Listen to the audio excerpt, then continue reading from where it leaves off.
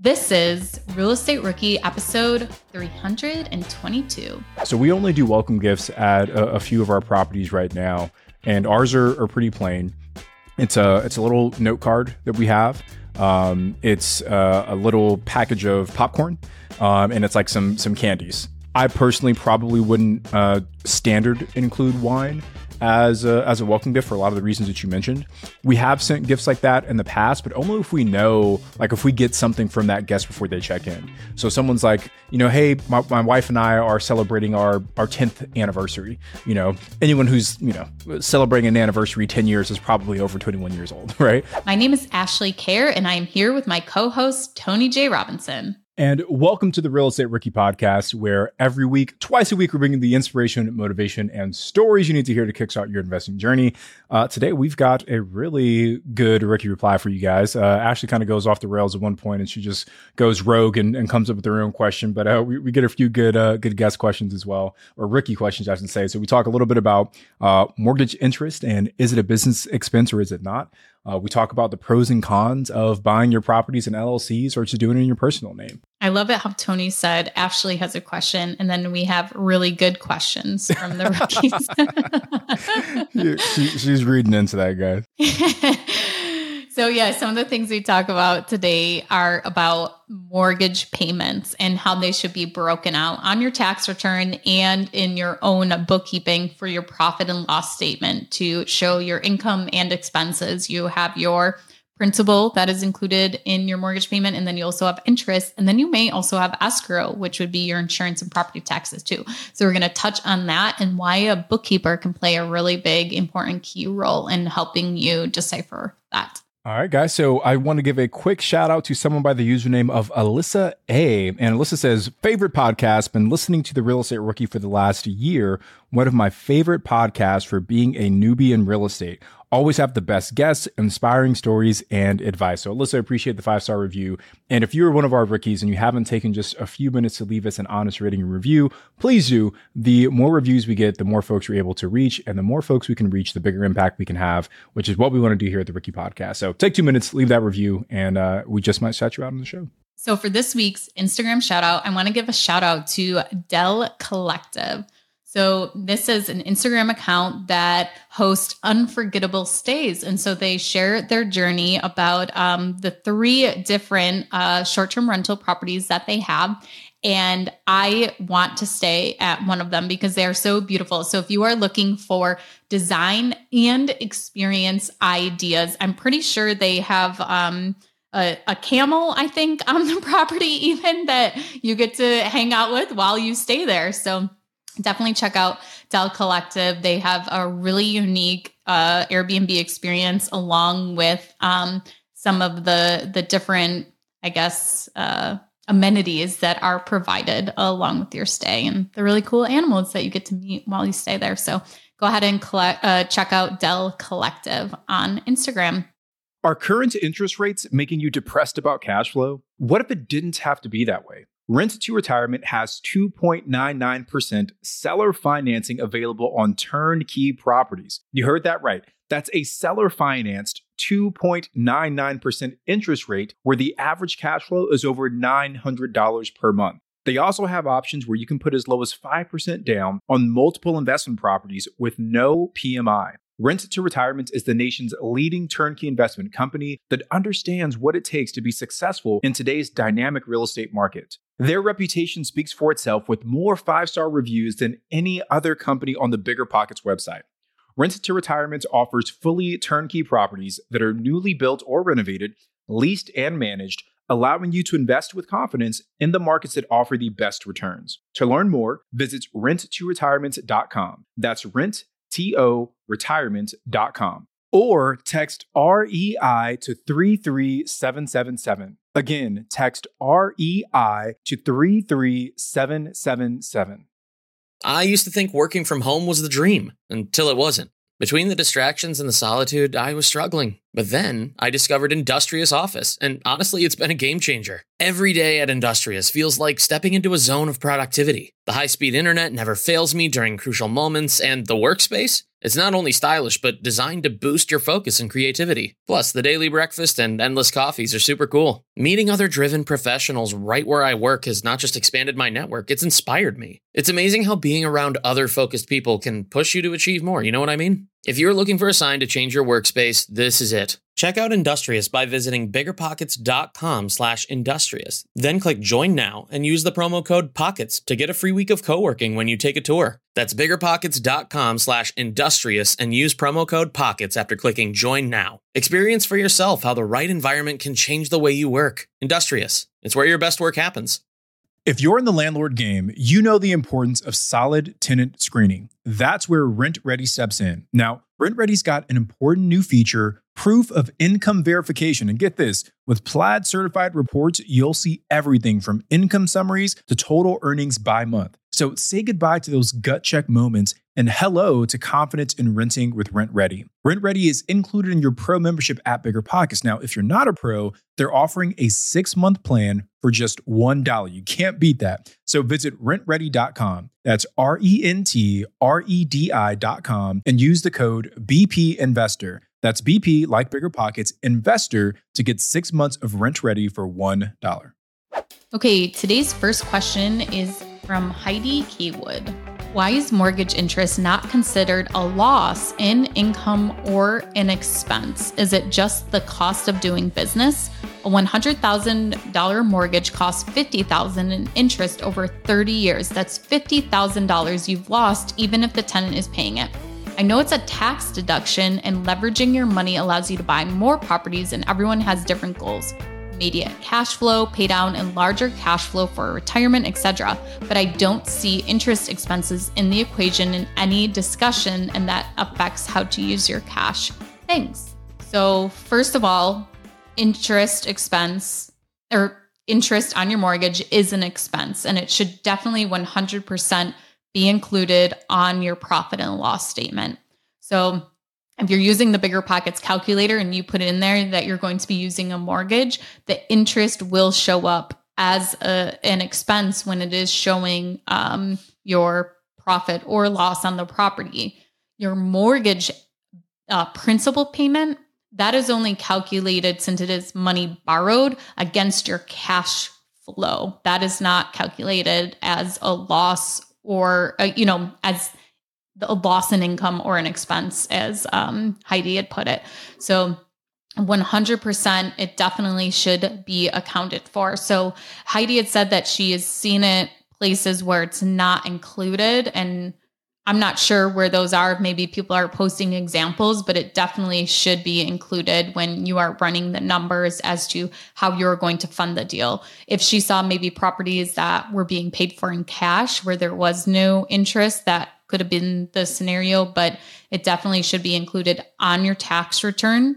And it also should be included as an expense on the profit and loss statement. And what you're having a bookkeeper can do is every month when you make your mortgage payment, they will take that, say $585, and they will take, say the principal that you're paying is actually only $115 of that. And they will take it and they will allocate that $115 to the mortgage principal to show like, okay, your mortgage balance is now this.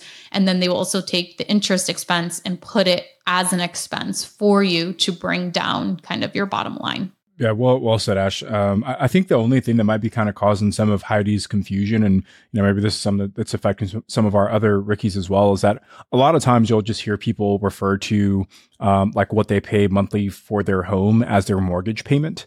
So they just kind of use that as a catch-all phrase. Hey, my mortgage is XYZ. When in reality, that mortgage payment is a combination of your principal, interest, taxes, and insurance. So, your PITI. So if you hear someone say, hey, my mortgage is $2,500, a lot of times you're including that interest payment as part of that $2,500. But yeah, to Ashley's point, you should definitely be including your interest as an expense on your P&L. And if you are not, or your bookkeeper is not, I would probably go find a new bookkeeper. Okay, the next question is from Mark Irvin. What are the pros and cons of purchasing in your personal name versus an LLC? And if you go the LLC route, do you put all your properties in one or a separate LLC for each property? I'm relatively new, so pardon if this question has been asked before. Mark, we welcome every question here, and we're so excited to have you part of the Real Estate Rookie group and that you're going to be starting your real estate investing journey. This question has been asked before, and it gets brought up a lot. Definitely is something that people are unsure about because there is not one defined answer. Is this 100% what you should be doing? So we'll kind of go through the pros and cons. Putting it in your personal name leaves you up for liability, that someone can sue you personally if something goes wrong with the investment property. But you can also get better financing by having it in your personal name. So the bank will give you a better rate and terms because it will be on the residential side and not in an LLC.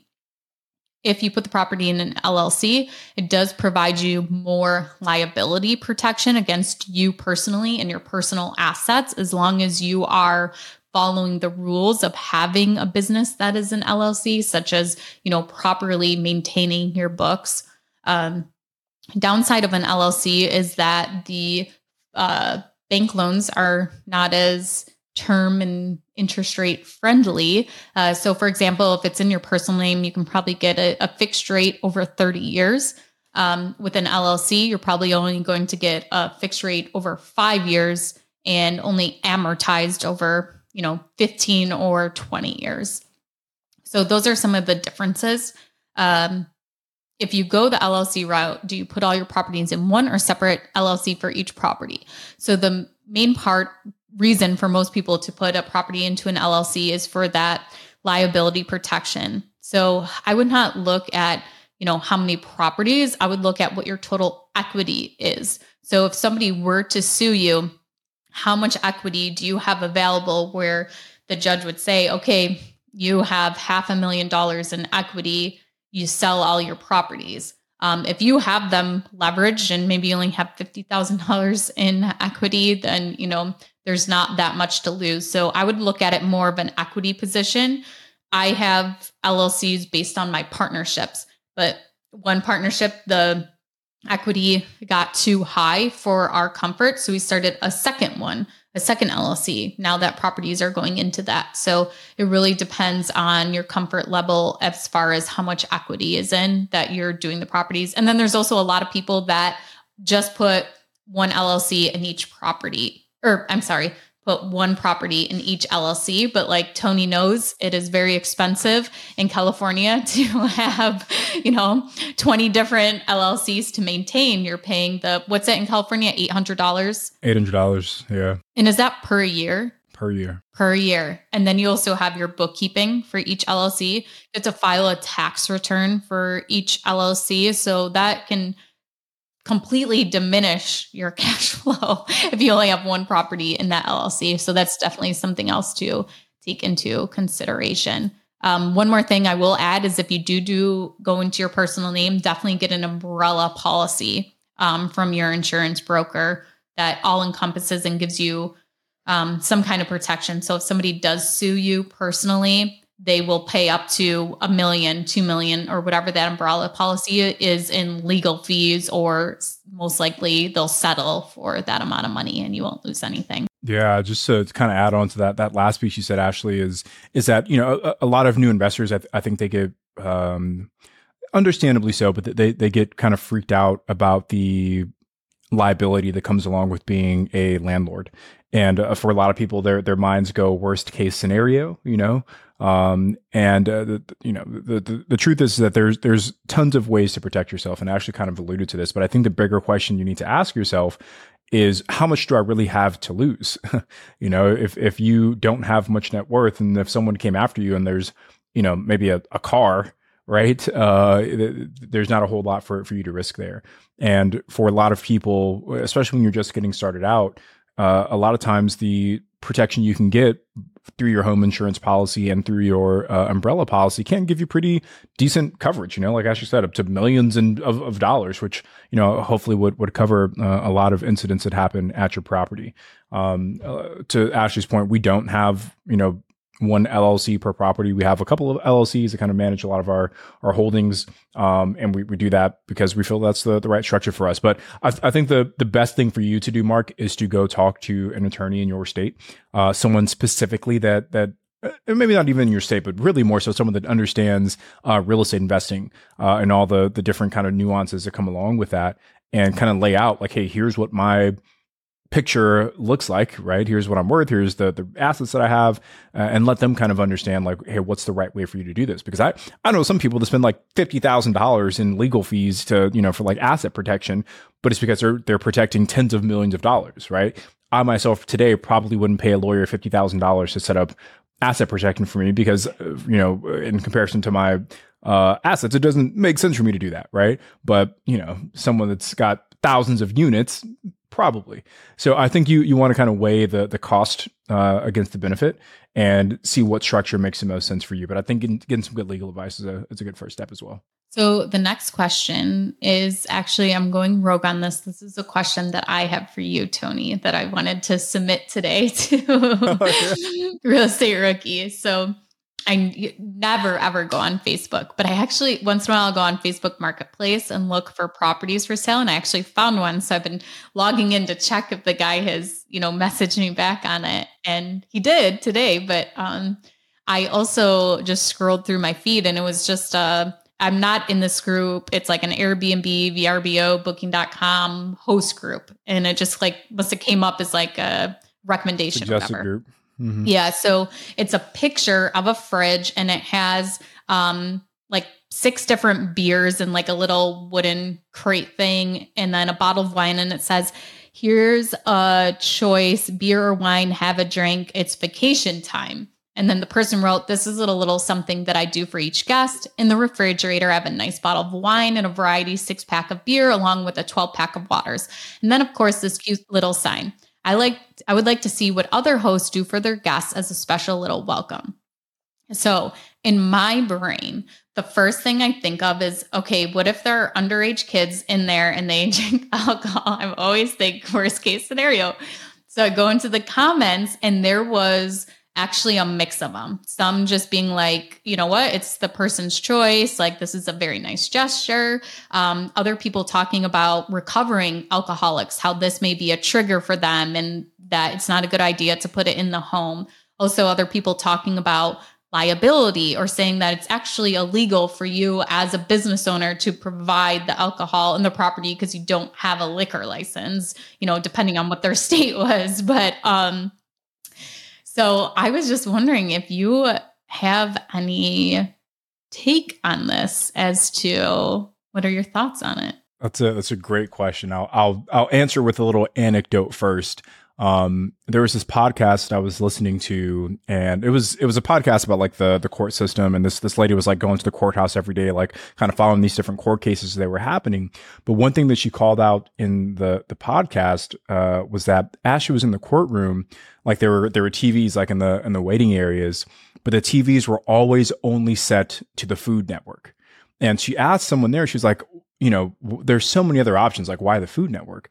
And they kind of started like rattling off like the different possibilities. They're like, oh, well, we could put the news, but it's too polarizing. Or we could put sports, but not everyone likes sports. Or we could put like a kids show, but not everyone's in here with kids. And they just like rattled off all these different reasons why all these other options were potentially bad ones.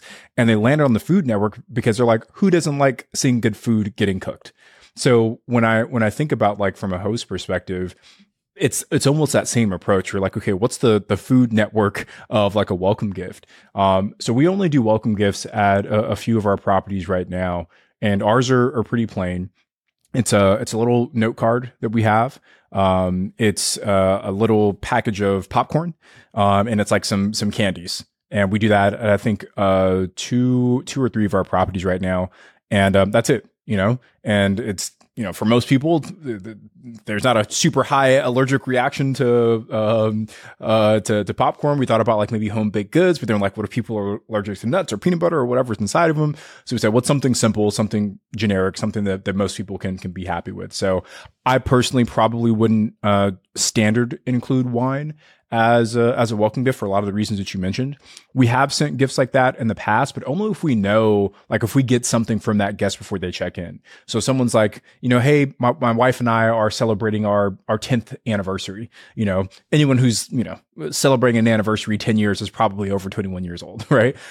So in some of those situations, we'll send like a bottle of wine, or if a guest maybe has an issue getting into the property because their checking code wasn't working, we'll send like a bottle of wine or something like that. But as a standard catch-all gift for everyone, I probably wouldn't do it. Yeah, we've done it twice in our A-frame property, and the one was for the first ever guest. And you could tell by the picture they were definitely over 21. And then the second one was for a couple getting engaged, where he had just like asked us a couple different questions about how he was planning his proposal and things like that, and talked about and asked where's a good place to go get drinks. We're doing this hot air balloon ride or whatever. And so our manager had given recommendations. And so this was all done ahead of time. So we left them a bottle of champagne, but we actually hid it. And then we told him where it was, so that after he proposed and stuff and they came back, he'd like, cool. pull it out. Yeah. I do think welcome gifts in general are like a good idea, because as supply continues to increase on the platform, competition continues to increase. The hosts that really kind of separate themselves through the experiences are the ones that I think will do relatively well. So, we're always kind of reevaluating what can we do to improve that experience for our guests. Yeah. One thing that I've never seen feedback on is that we bought like $150 like Marriott plush bathrobes, and our cleaner takes them home every time and does them like, as we have like, I don't know, 4 of them, whatever, but we leave 2 at a time and does them as part of her sheets wash cycle. And we have never had anybody say that they like them or even use them or what. Like, we found some in the hamper and everything, the cleaner says, but nobody has cared about that. Then we also get like, at weddings, people sometimes provide like flip-flops or whatever, or even like slippers for your guests, or, you're doing a bachelorette party or bridal shower, whatever. And you have so you can buy in bulk slippers. And so we actually tried that out too. And people use them, but nobody has ever like left in their review or private review, like, oh, we love this little touch. We love the slippers. Yeah. It's an interesting concept, and it's something that I struggle with as well. I read this book about Disneyland and kind of how they create the magic at Disneyland. And it started to give like these little examples of things that Disney does that go above and beyond what a typical amusement park will do.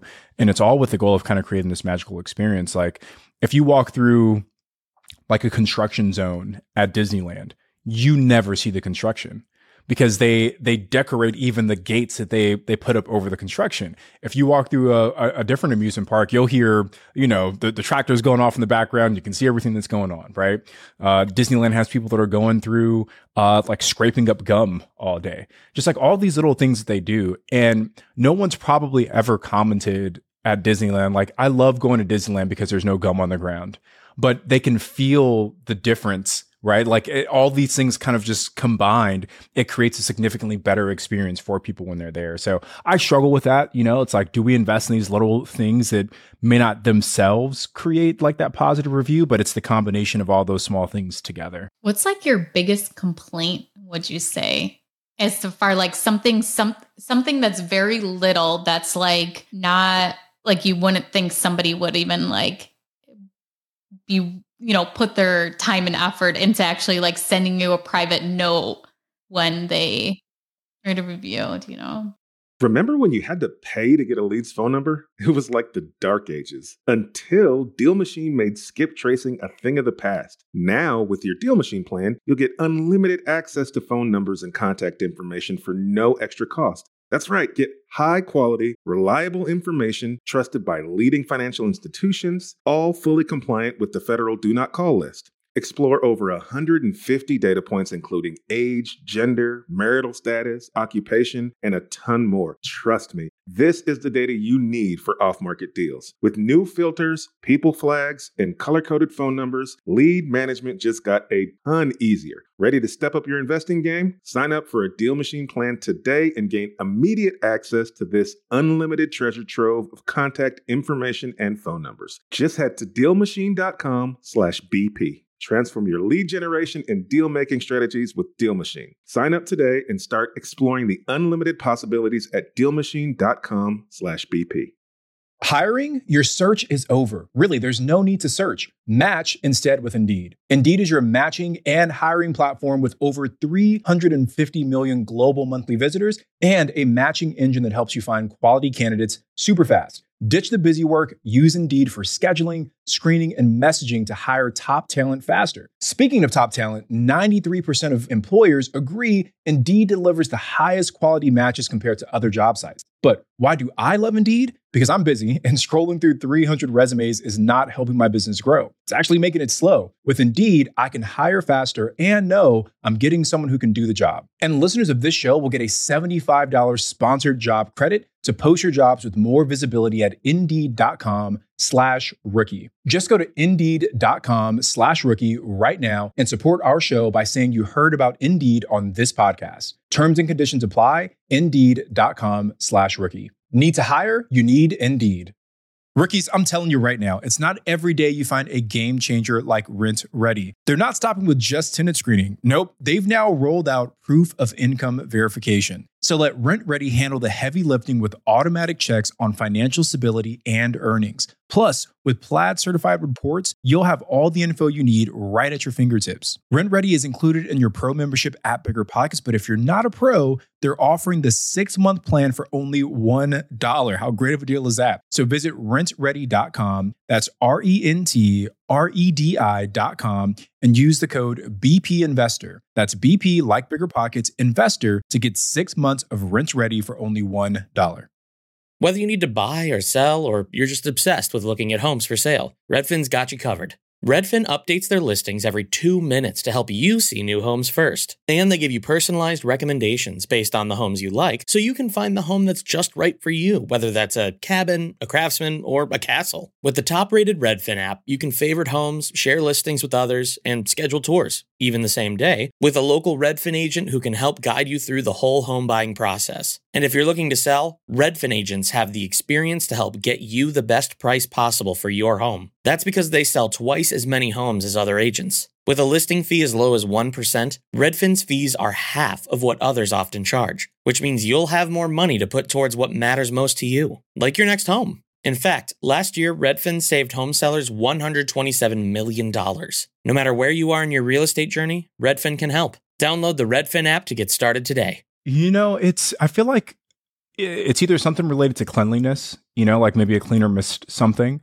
That's probably the biggest beef that most guests have these days. But like outside of that, I wouldn't say there's anything that's like consistent. It's usually some one-off thing. It's like, for example, like our AC was leaking at one of our properties and the mini split is right above the bed, so that guests complain about that. But there's nothing that's like all the time we kind of get this same complaint. So it's kind of hard to say. Yeah, I was trying to think too. And like none of our stuff is really about cleanliness or like things that need to be fixed or anything like that. It's more of like, could you like add this in? Or like we actually got one the other day. They still gave us 5 stars, but there was like, there's nothing to do here. And I don't know if they meant like in the house, outside, or like the location of the property, but I was like, hey, there's like board games, there's a TV. I'm not sure exactly. There's a fire pit, there's a basketball net. We've kind of gotten dinged on some of our properties for location as well.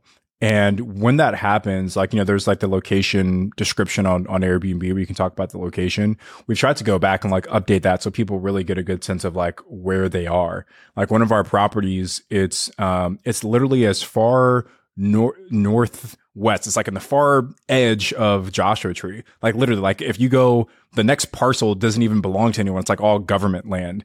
So that's how far out it is. And initially we were getting reviews from people that were saying like, it's a little bit far, there's like a 2-mile dirt road to get there. So we put that information now into the listing. We say, hey, you're going to love being so remote. If you're really looking for a solitary desert escape, enjoy the 2-mile bumpy dirt road on your way to get there to really experience the desert, right? So we try to hype it up inside of the listing so people understand that. But when we do get comments like that, we try and go back and optimize the listing to make it more apparent up front. Yeah, it's so funny. Like the things we thought were going to be issues haven't been issues at all.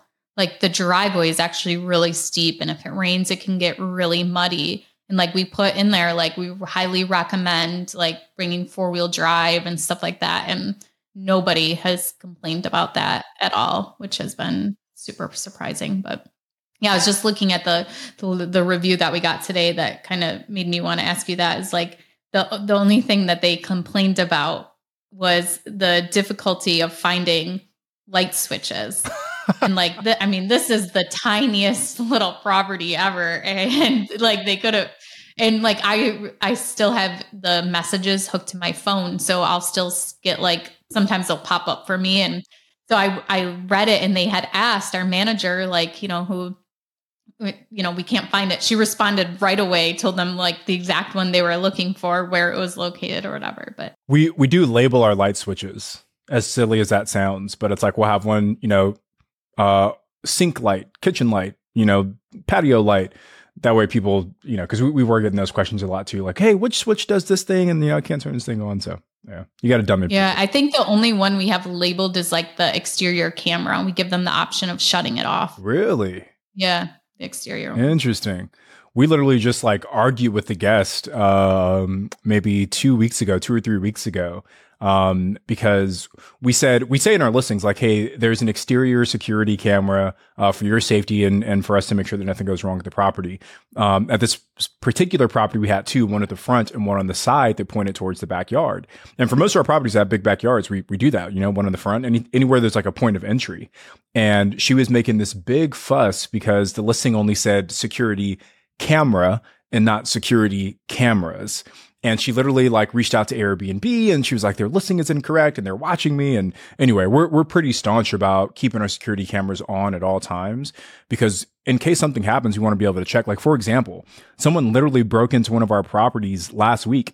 We had there was one night that was unbooked, and our cleaners had cleaned the property on like Monday. No one checked in Monday night. The next guest was checking in on Tuesday, and the cleaners cleaned the property Monday. We saw them come in, we saw them leave. They finished their checklist. The guest gets there Tuesday, and he's like, hey, the property looks a little dirty, and someone left like some white residue on the countertop, and there's some weird things happening. So like we went back, like, yeah, okay, cool. The cleaners were there. We go through our cameras, and turns out someone broke into the lockbox and stayed the night at the property. And we saw them like at like 2:00 in the morning. They were like literally trying to creep past the camera so we couldn't see them. So anyway, we never turn our cameras off, because you never know what could happen. So I should start leaving them on, make them. You should totally. Ours, well, they have to turn it back on when they leave, which everybody has been super good at that. But yeah, so basically it's when they're there. Some people don't. Yeah. Because like we had one guest that reached out to us saying that she slipped and fell out by the hot tub. And again, we have a camera that points to the backyard, and we were able to go through all the camera footage. And the only time she slipped and fell was because they were drinking, sitting at the outdoor patio table, and she tried to sit down and she missed her chair. But she tried to message us and say that she slipped because it was so wet by the hot tub. So even just for reasons like that, like we never turn the cameras off. Okay, so let's go back to some of our other questions here. The next one is from Julie Glazer. Is there a way to find out what a property sold for other than asking a real estate agent? Zillow and the assessor's site does not seem to be accurate. For example, I purchased a property in September and it's not updated on Zillow for the price I paid, thank goodness. The assessor's site had it appraised at $74,000, which is way over what it was actually worth given its condition. I called our recorder of deeds, and they do have an online record search, but it's $20 a day or $250 a month. So Julie, first, just to kind of clarify the different data sources here. So typically there are a couple ways you can get data on like properties that have sold. You can get it from the MLS, like the multiple listing services, or you can get it from the actual county records. Typically, the most accurate information comes from the county records because those are based off of like the paperwork that gets filed when the property is closed. Like in California, our title and escrow companies collect all the paperwork from the buyers and the sellers, and then they submit all of those final documents to the county. So those are typically your most accurate data sets are from the county. Zillow, if I'm not mistaken, and someone shoot me an angry message on Instagram if I'm wrong here, but I'm pretty sure Zillow is pulling their information from the multiple listing services. So, if an agent like fat fingers a number or whatever, as they're kind of finishing things out, you could see inaccurate data on Zillow as well. So just understand that there's two kind of different ways to pull that information first. So Tony, where do you think they get it if it's an off-market deal and it's not on the MLS then? Yeah. So there's a couple places I like to go for data. So first you can go to the county. So Julie, looks like you've already reached out to them. $250 a month seems pretty steep. But luckily there are other ways to get that information. So there are data aggregators, basically websites, software companies that pull data from all these local counties and they put it all in one place. So Envelo is one option. BiggerPockets has a good relationship with Envelo. PropStream is another option, but both of those data software providers allow you to search pretty much every city, county across the entire country and see the same data you would see as if you were paying that $250 per month. So I think my first recommendation, Julie, would be to go to a website like Envelo or PropStream and set up an account with them. I think it's like $99 a month or something like that. So you're only paying one subscription, but then you get access to nationwide data as opposed to just that one little county or city. And I think some of them have free, like I think Envelo, if you're a BiggerPockets Pro member, that you can get it you get like $50 free to spend on stuff. And then PropStream, I think you get 7 days free too. So lots of options to just try it out, especially if you just need one thing. For myself, I've looked at the county records and you can still pull information a lot of times without having to pay to get the searches. Or if you actually go to the assessor's office, especially if it's a smaller town. Today, my business partner is actually going to the assessor's office. They are only open on Tuesdays from 1 to 4 p.m. And this question actually made me remember. And I just messaged him real quick on my computer and I said, "Did you go to the assessor's office?" And he's like, "No, I will right now. Thank you." So also thank you, Julie, for your question. So that this reminded us to make this happen because or else we'd have to wait till next week. But you go to the assessor in person and they still you may have to pay a fee still depending on, how big the assessor's office is, but you can get the information from there too. And then also we have a newspaper, I think it's called like Business First or something. It's in Buffalo and it will actually publish all of the like real estate transactions that have happened and what they were recorded at. So you can actually pay a membership to that newspaper, which is probably going to be way cheaper than the $250 a month. And you can go and search when they think they do it like every week, like here's the transactions that happened this week. And usually it takes a little while. So like if the newspaper comes out in January, it may have been, transactions from the end of November, December, or something like that. So, but if it was a while ago, you can go through the newspaper too and search. Or go to your local library and go through the big computers where you click through the pages of old newspapers. I think the last thing to highlight too for Julie is the assessor's appraised value. So the assessor's appraised value, at least in the properties that I've purchased, that I've researched, that I've analyzed, I've never seen the assessor's value match the actual appraised value of the home. Typically, I see that it's lower. The assessor's kind of trying to understand like, hey, what kind of property tax bill should you have? And luckily it's always lower than what the actual appraised value is. So, I would never use the assessor's website to gauge the value of a property. It's only more so for like your property tax perspective. Let's break that down real quick, because I think that does get really confusing because when you get your property tax bill, okay, you have the market value and then you have the assessed value. And the assessed value is determined by the assessor along with the market value. And the assessed value is usually lower than what the market value is. And that's what they'll take that amount and they'll multiply it by the percentage of the property tax rate, whatever that may be for your town or county. So that is determined by the assessor themselves. This is 100% completely different than an appraisal. So for an appraisal, it is an appraiser who is going out, a third party, and they're going and looking at the value of the property, which would be more comparable to the market value of the property. But still, there can be a huge difference of what's listed as the market value. And also you have to look at when the property was actually assessed by the assessor too. So when was the last time the assessor went around and said, okay, you know what, I'm changing, like your property is now worth this instead of that. And like they usually do a whole town reassessment for the property. And you'll get a letter letting them know that they're going to be doing this and that, you know, so you want to go outside, make your house look like a dump for the days that they're going around town assessing properties. So your property taxes are lower. But it just, you know, that there is a big difference in that, the appraised value and the assessed value of your property. Because I have seen people say like, oh, you know, they're listing this house for sale for this, but the assessed value only says it's worth this. There usually is a huge difference, and you want your assessed value to stay low. To be low. So another thing, to keep in mind is that when you purchase a property, so at least in New York State, you can't get reassessed right away.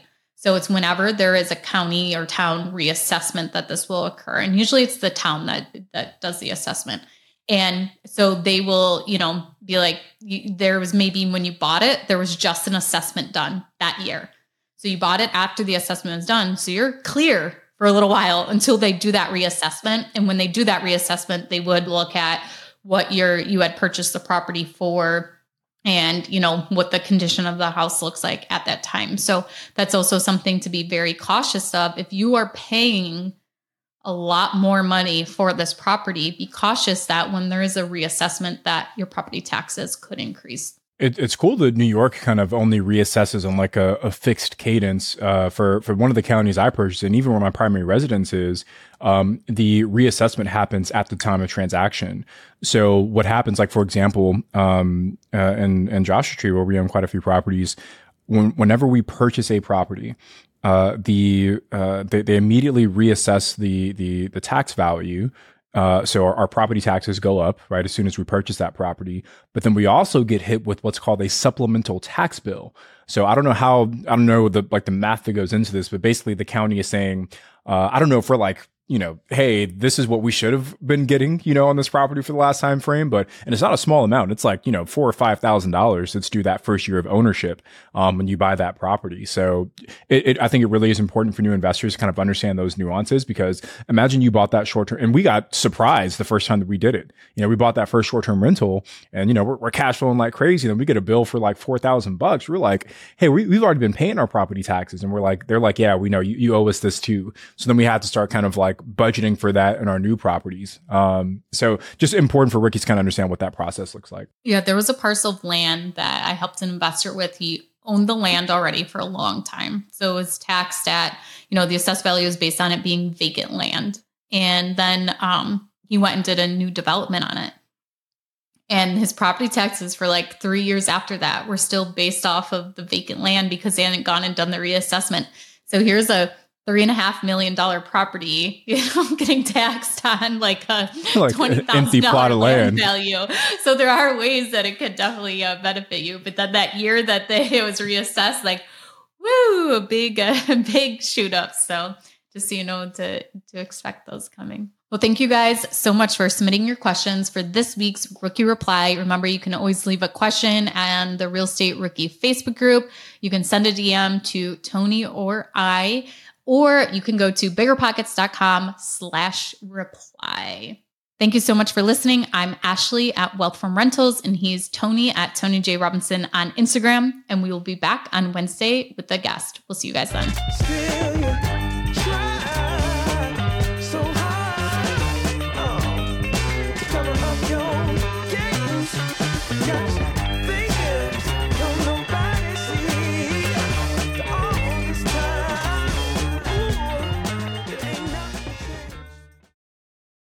Getting started in real estate can be daunting. There's so much to know, obstacles to overcome, lessons to learn, and risks to avoid. It can all be so overwhelming. If you're feeling motivated to invest but too overwhelmed to take action, here's some advice. Take it one step at a time. And here's some good news for you. The Rookie Bootcamp is starting on May 20th, and Tyler and Ashley will be guiding you through each and every step until you're the proud, confident owner of your first investment property. Through 8 action-packed weeks, they'll guide you step by step through those first questions, decisions, and obstacles that every beginner investor must overcome. So if you're serious about becoming an investor this year, head to biggerpockets.com/step and join us in the Rookie Bootcamp. See you there.